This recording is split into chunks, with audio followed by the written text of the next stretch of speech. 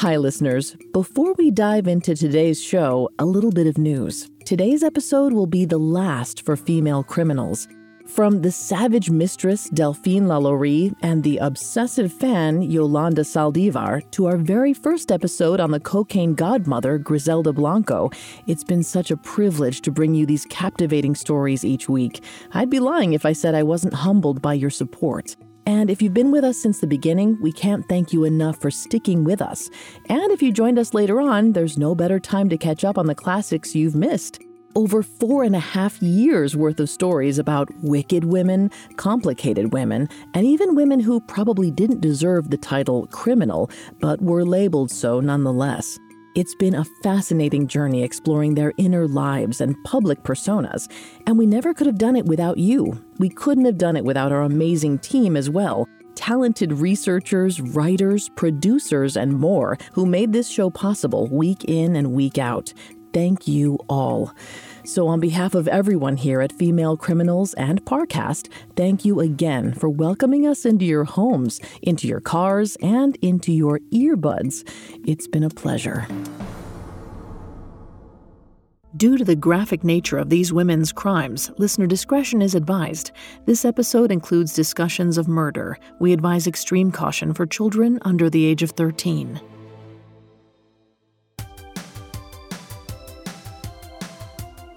Everyone knows that the best criminals are the ones you'd least suspect, the ones you never see coming. This was true for Helen Golay and Olga Rutterschmidt. To everyone around them, they were just two elderly ladies with an obsession for jazzercise. They were harmless, helpful even. But the truth was, these church-going volunteers were pure evil. They planned, they plotted, and they pulled off a crime that was almost perfect.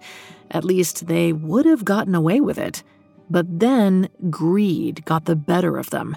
And like all the best criminals, they turned on each other.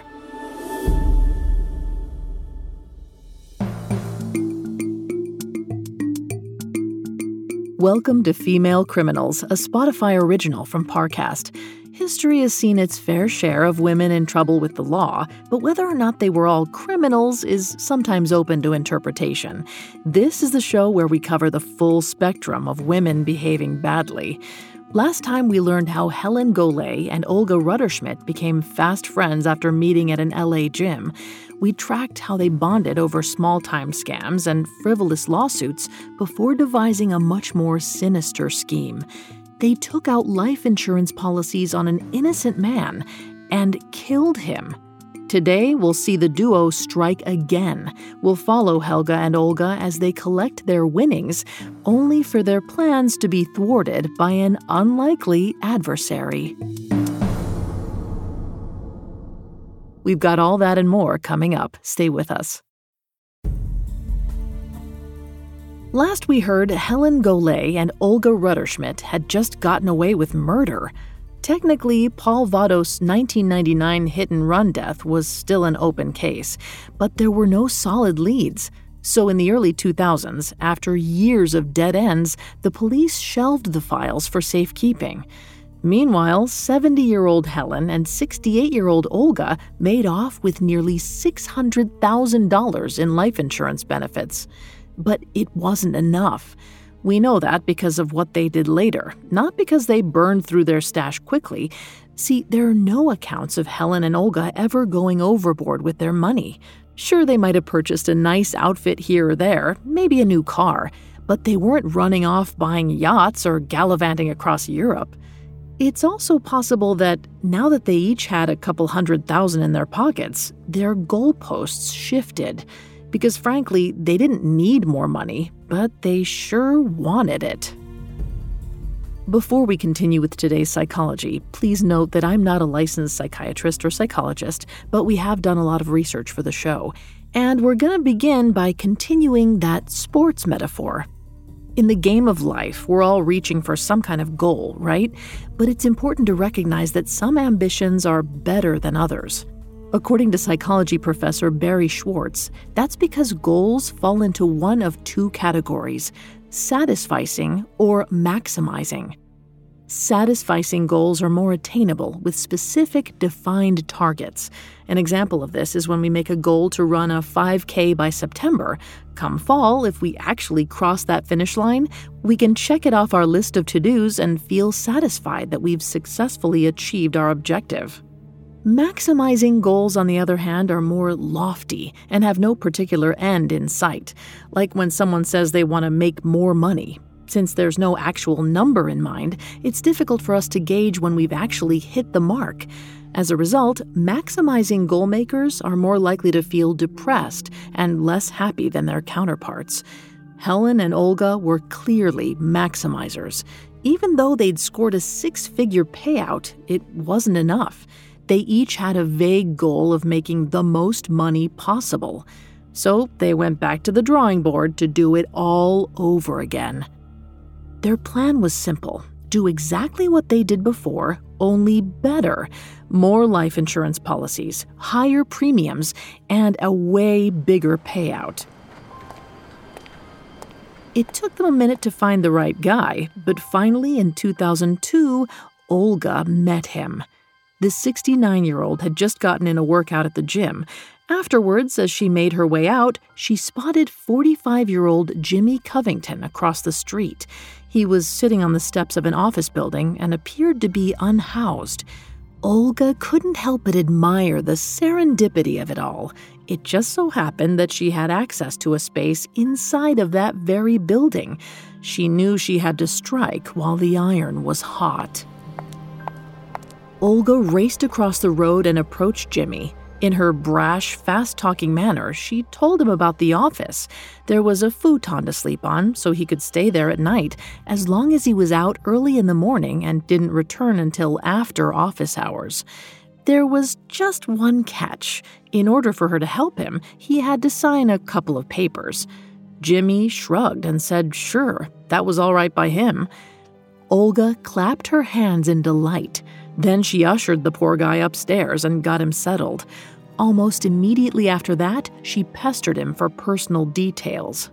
She wanted his birth date, his social security number, even his parents' social security numbers. Jimmy didn't know all the answers to her questions, but even if he did, he knew better than to tell some stranger he met on the street. He had the feeling that something weird was going on, so he kept his mouth shut. But Olga was determined. She kept on haggling him for answers for days, until finally Jimmy had enough. He decided the whole situation was more hassle than it was worth and wanted out of the arrangement. He marched down to the building manager, returned the key, and never came back. When Helen heard that Jimmy was gone, she was irate. She'd already filed an insurance application under his name, and it wasn't some measly $50K policy like back in the day. She'd requested $800,000 in guaranteed death benefits. He was supposed to be their next meal ticket, but they had no idea where he'd gone or how to get him back. That left them at square one. And back at their favorite hunting ground, the Hollywood Presbyterian Church. The ladies knew there was always a group of vulnerable, unhoused men there on Sundays. So a few months later, in the summer of 2002, they prowled the grounds and found 47-year-old Kenneth McDavid sleeping outside. He had no job, no family, and no close friends to lean on. So when the two women threw out a lifeline, he clung to it. He believed they were angels sent from above. Per usual, Helen pulled a lot of the strings. She handled all the logistics, the finances, and most importantly, the paperwork. She set their markup in a Hollywood apartment. She paid for the rent, utilities, and unbeknownst to Kenneth, his life insurance premiums. Olga was the muscle. She brought him groceries every week, partly to keep him fed, but mostly to have a convenient excuse to keep an eye on their investment. After losing their last prospect, she wasn't about to let Kenneth slip through her fingers, so she played it cool and kept him happy. And as far as we can tell, he was.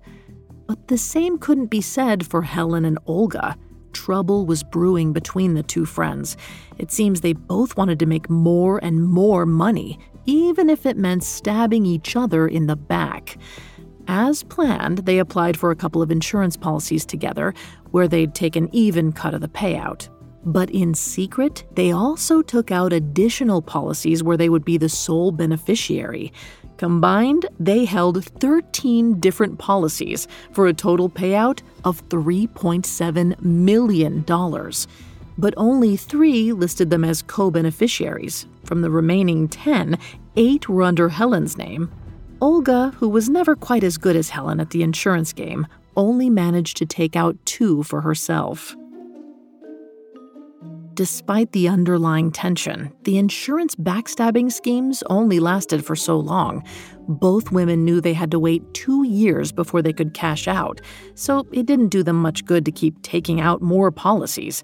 Each one was going to reset that clock. So in 2003, they went on to the next phase of their plan. That spring, Helen got her hands on a purse belonging to a woman named Hillary Adler. Hillary had never met Helen or Olga before, but it appears they all went to the same gym, and that month, someone broke into Hillary's locker. Take from that what you will. Then, in January of 2004, 70-year-old Olga used Hillary's ID to purchase a silver Mercury Sable. Afterwards, Olga parked the car in the alley behind Helen's Santa Monica apartment. It sat there for the rest of the year, waiting for its big moment.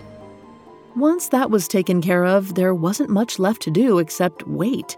Helen and Olga now had their murder weapon, the Mercury Sable. They had their insurance policy, times 13, and their victim, Kenneth McDavid, had no idea about any of it.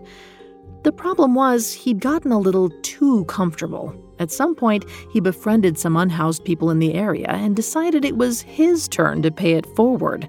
When someone needed a place to stay, he opened his doors. Or should I say, Helen's doors. Eventually, Olga found out what was going on and went ballistic. To make sure no one else moved in, she hired an armed security guard and ordered him to remain in the apartment with Kenneth. Now, I'm not sure what this actually looked like, whether the guard was standing by the front door like a bouncer or watching over him like a babysitter. In any case, by the start of 2005, Kenneth was over the strict living conditions. He took his bike and his belongings and returned to the streets. Once again, Helen and Olga went into panic mode. The insurance policies they'd taken out on Kenneth wouldn't mature until later that summer. The women had to find a way to keep him within their grasp for another 6 months. As far as we can tell, Kenneth no longer wanted to be tethered to the women, but he still needed a roof over his head, and when they tracked him down to offer their help again, he couldn't turn it down. For the next few months, Helen gave Kenneth money to stay in various motels around Los Angeles, all so she could keep tabs on him. But by June of 2005, he was getting harder to keep track of, and Helen and Olga worried he'd disappear entirely. So, even though not all of the policies had hit the 2-year mark, they decided they had to act. If they didn't, they'd lose everything. And losing was not an option.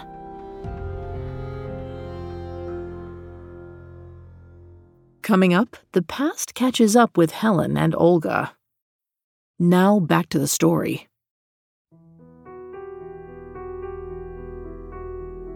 The time had come to kill Kenneth McDavid. 74-year-old Helen Golay marched down the back alley of her apartment and slipped into the silver Mercury Sable she and Olga had bought especially for this day. It had been parked there periodically for 1.5 years, but on June 21st, 2005, it was finally go time. It's unclear if her partner in crime, 72-year-old Olga Rutterschmidt, was with her that day, and we don't know exactly how everything unfolded once the sun went down. But it does appear that at some point, Helen drove east to Hollywood, where she found Kenneth on the streets. Perhaps she knew he couldn't turn down a hot meal, so she told the 50-year-old to throw his bike in the back of her car and that she'd buy him dinner. Kenneth did as he was told and climbed into the passenger seat. It's entirely possible that she kept her word and got Kenneth some food. It's just that she also spiked it with enough prescription sedatives to knock him out. And for her own peace of mind, she bought him a beer to help speed up the process. Before the mix of drugs and alcohol made him pass out completely, Helen got Kenneth back into the Mercury Sable and took off.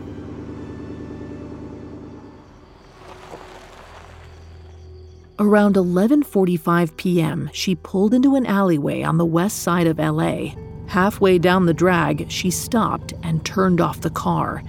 Under the cover of darkness, Helen dragged Kenneth onto the pavement. Then she grabbed his bike from the trunk and positioned it off to the side of his body, making sure one of the wheels was completely off. It seems she hoped it would look like he stopped to change a flat tire. Then she got back in the driver's seat and turned the key in the ignition. She put the car in reverse and backed up for a running start. When she had enough space, she changed gears, then slowly drove over Kenneth's body.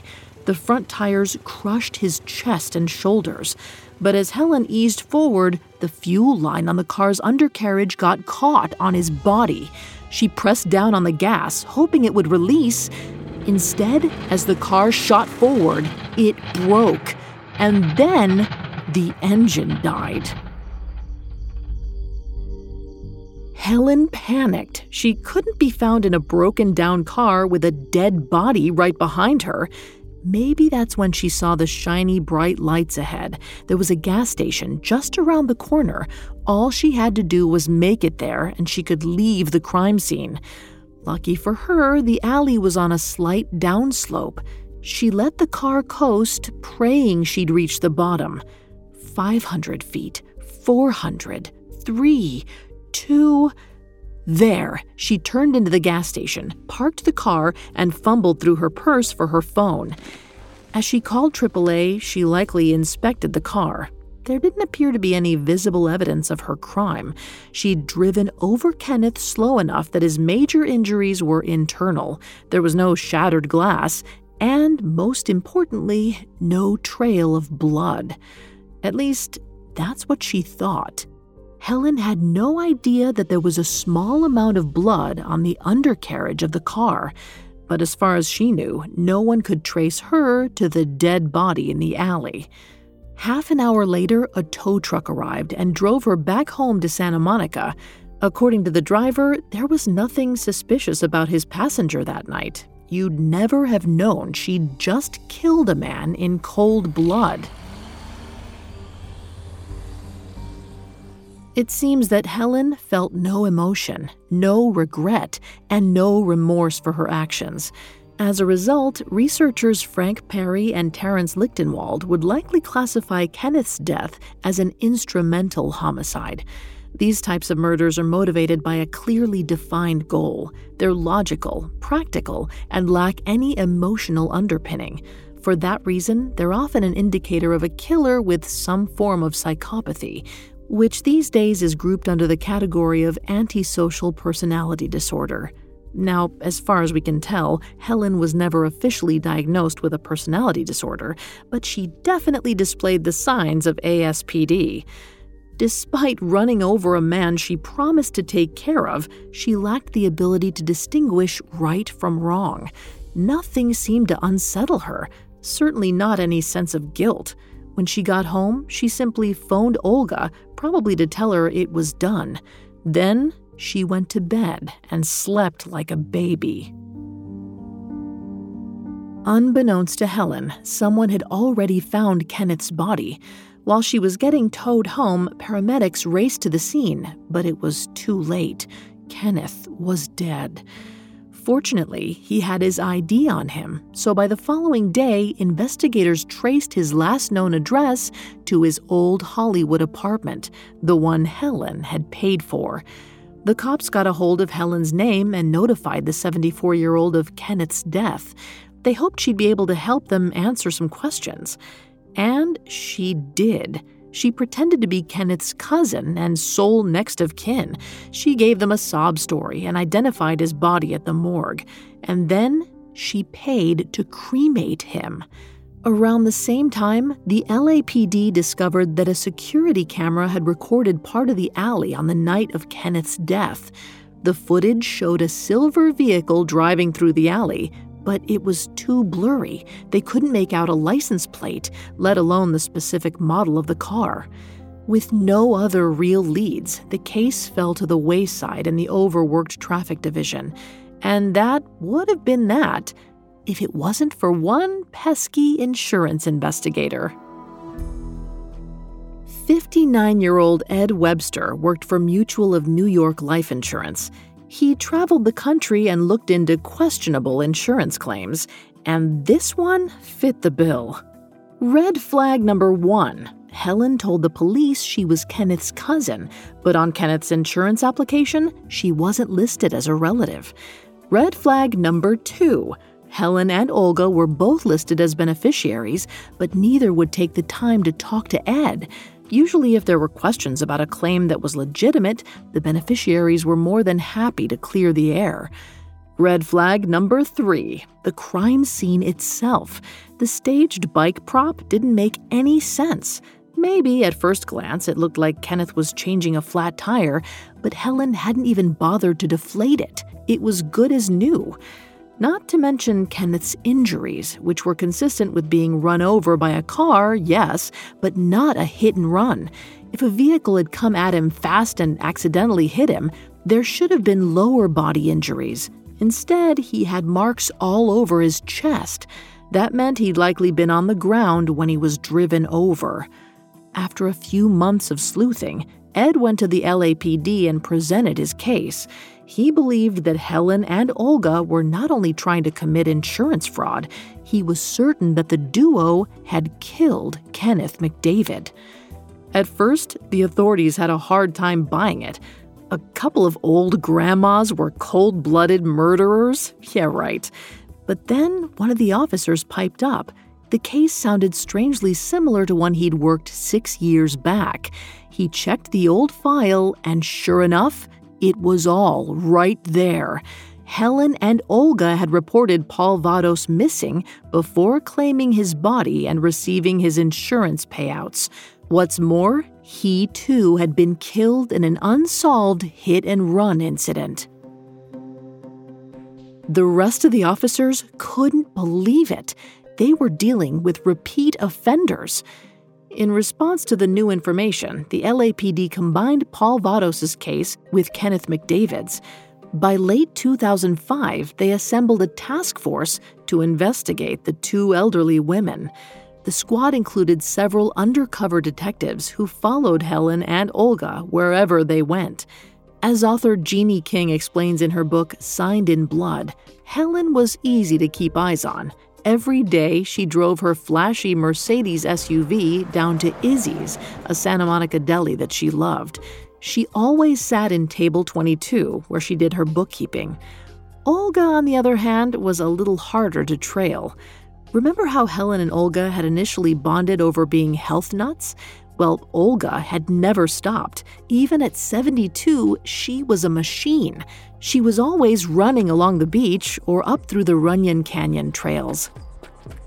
She was so fast that even the LAPD detectives struggled to keep pace. The women had the cops run ragged. Even though they had no idea they were being tailed, it didn't even cross either of their minds that they might be in danger of getting caught. All they were concerned about was getting their money, which they did. In August of 2005, just 2 months after Kenneth's death, Helen and Olga each received about $250,000 in death benefits. But that was only some of the money owed to them. Remember, there were over $3 million to collect. But they wouldn't see a dime more if Ed Webster had anything to say about it. The police might not have had enough evidence to arrest the women, but Ed wasn't working with the same burden of proof. He was convinced Helen and Olga were responsible for Kenneth's death and told Mutual of New York not to pay them out. The company agreed, and he got to deliver the message. In January 2006, he asked Helen to meet in person over at her favorite spot, Izzy's. She probably thought he was coming to admit defeat and hand over her long-awaited check. So when he walked in, she sat straight up and waved him over. Ed was equally smug. He took a seat across from her and passed her an envelope. He watched as she ripped it open to find a check inside. Only it wasn't the one she wanted. Ed explained that the insurance company was refunding her premiums because she had lied about the nature of her relationship with Kenneth and obtained the policy through criminal means. They weren't going to pay her the death benefits. Helen was furious. They couldn't do this. The policies were supposed to be incontestable. She shouted at Ed, accusing him of being out to get her. Then she stormed out of the diner and supposedly reached out to Olga to let her know what had happened. Olga had also scheduled a meeting with Ed for that morning, but after Helen's alleged phone call, she blew it off. So he went to her. Later that day, Ed stood at Olga's apartment door and handed her a letter that explained why Mutual of New York wasn't going to honor her policy. She threw it back at him and threatened to call the cops. After that, it's possible she called Helen to commiserate. They'd just lost everything they'd spent the last 2 years working for. It felt like they'd hit rock bottom. But they had so much further to fall. Coming up, Helen and Olga turn on each other. Now back to the story.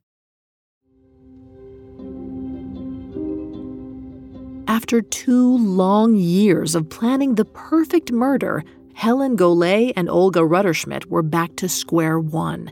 They weren't going to get the big payout they'd been hoping for.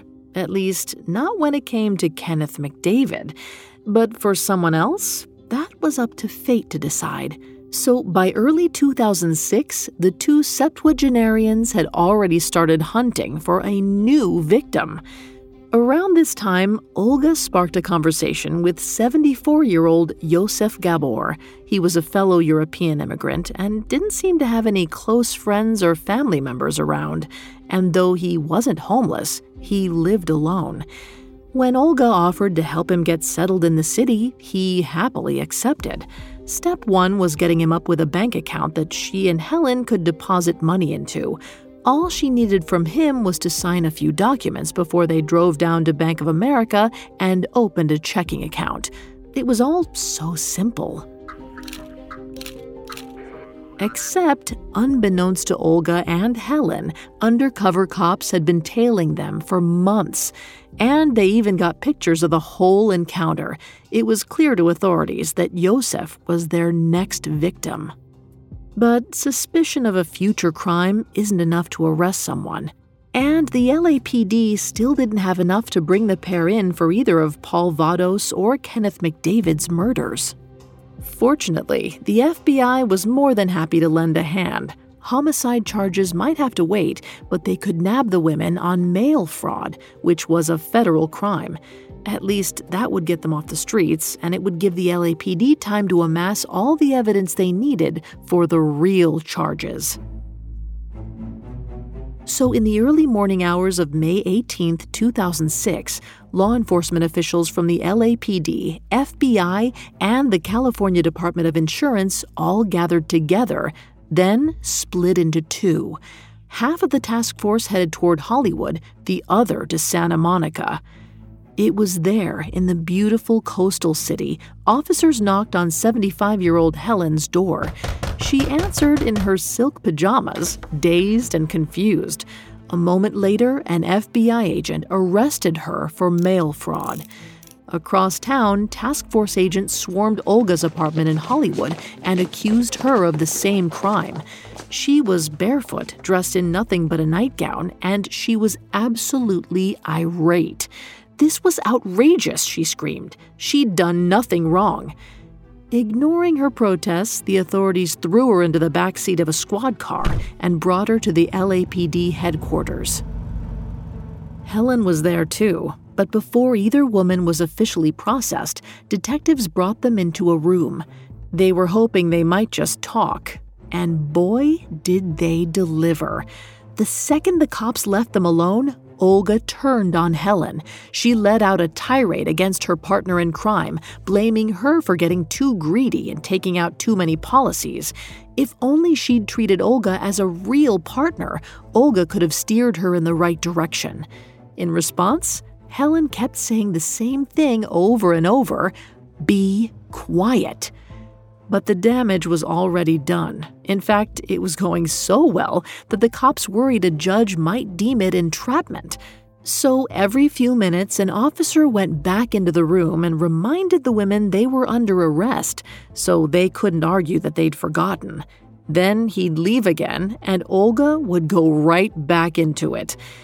But despite how much she wouldn't shut up, Olga never mentioned either of the murders. It was all about the insurance scheme for her. The authorities were disappointed not to get the confession they'd hoped for, but it didn't matter much in the long run, because while the women were locked away, officers were searching their homes. That's when everything really started to come together. In Olga's apartment, they found photocopies of Hillary Adler's driver's license, which the women had used to purchase the Mercury Sable. In Helen's apartment, they found meticulous records of all the insurance policies. They also discovered bottles of prescription sedatives, the same drugs that showed up in Kenneth's toxicology report. But most importantly of all, they uncovered a Post-it note in Helen's planner. On it, she'd scribbled a partial vehicle identification number and Hillary Adler's name. The detectives ran the partial VIN through a DMV search. Sure enough, a silver Mercury Sable came back. It was a model that matched the blurry security footage they had. Officers tracked the car down to a local LA family. They'd bought it a few months ago after it had been impounded, not far from Olga's apartment. The detectives paid the family for the vehicle and then sent it to the lab for testing. At this point, nearly 11 months had passed since Kenneth's death, so investigators couldn't find any useful prints on the car. But they did notice that the fuel line had been crudely repaired. And since they already knew Helen had placed a call to AAA the night of the murder, the car was looking more and more like a smoking gun. Then they found the last piece of the puzzle. On the undercarriage of the car were trace amounts of blood that were a match for Kenneth McDavid. The police knew then they'd found the murder weapon. With that, the FBI hit pause on the mail fraud charges, and the LAPD booked Helen and Olga on murder charges. The women were held without bail until their trial started nearly 2 years later. In March of 2008, both women pleaded not guilty, although neither spoke in their own defense. The trial itself was a finger-pointing extravaganza. Olga's lawyer made the case that she was an innocent, impressionable woman who'd been dazzled by Helen's lifestyle. She'd gone along with the insurance fraud for the money, but she had no idea about the murders. Helen, on the other hand, shocked everyone by blaming her 40-something-year-old daughter, Keisha Golay, for the crimes. Her lawyer argued that Keisha had killed Kenneth, possibly with Olga's help. I know, right? That one came out of left field, and frankly, no one understood why Helen chose that strategy. The prosecutors never even considered Keisha a suspect. Luckily, the flimsy defense didn't sit well with the jurors. Still, when they were sent off to deliberate, they had to reconcile the pretty obvious facts of the case with their strong feelings toward the elderly women. And that would have been a trip. According to Jonathan Simon, co-chairman of the UC Berkeley Center for Criminal Justice, gender and age biases play a big role in the deliberation process. Most people have an innate belief that older women are either nurturers or in need of protection. And age is seen as a, quote, proxy for non-threateningness. I can only imagine how hard it must have been for jury members to grapple with that bias. On the outside, Helen and Olga looked like two grandmotherly women who couldn't hurt a fly. But Simon also notes that those same biases can also work against people like Helen and Olga. Even if a juror initially believed they were innocent, the second they changed their mind, their opinions took a sharp turn. Suddenly, the stereotype flips from a loving grandmother to a conniving old witch. As Simon explains, juries can be less forgiving of women when the allegations run counter to the nurturer ideal. That seems to be what happened here. Helen threw her own flesh and blood under the bus. Olga lured in vulnerable men only to hurt them. Together, the duo went against everything that older women are supposed to represent, and it certainly painted them in a new light. I'm guessing that none of the jurors had killer grannies on their true crime bingo card, but they knew just what to do once it came up. 3 weeks after the trial commenced, the jury found 77-year-old Helen and 75-year-old Olga guilty of murder. Both received life sentences. They were sent to the same prison in Central California, about 250 miles north of Los Angeles. But even behind bars, they lived very different lives. Helen was placed in a special unit for seniors, where she holed up in her cell and wrote drafts of a memoir. Olga was sent to Gen Pop and talked to any journalist who would listen. She still felt like she was getting the short end of the stick and begged for legal help. And although their paths have diverged, Helen and Olga remained united in one front. To this day, they maintain their innocence. They don't have much in common anymore, but at least they have that. That and the fact that they'll likely die behind bars. I'm willing to bet they never saw that coming.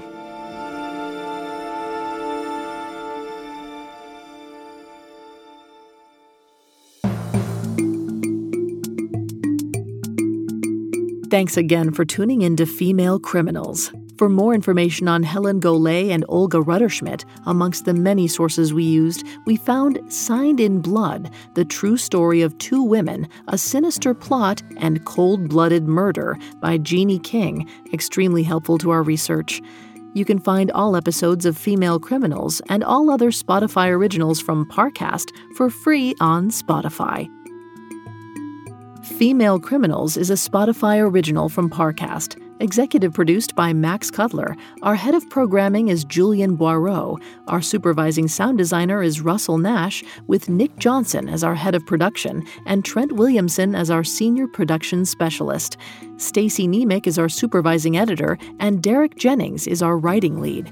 This episode of Female Criminals was written by Alex Burns, edited by Jane O and Joel Callan, fact-checked by Bennett Logan, researched by Mickey Taylor and Chelsea Wood, produced by Joshua Kern, and sound designed by Michael Langsner.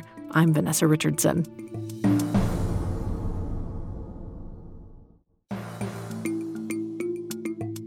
Listeners, thank you again for joining us for Female Criminals. You truly are the best fans in the world. Follow Parcast on Instagram, Facebook, and Twitter if you'd like to get updates from me, discover new Parcast series, and connect with a community of true crime fans just like you. You can also catch me each week exploring history's most notorious murderers on the Parcast series Serial Killers. So many exciting things on the horizon. I hope you'll join me.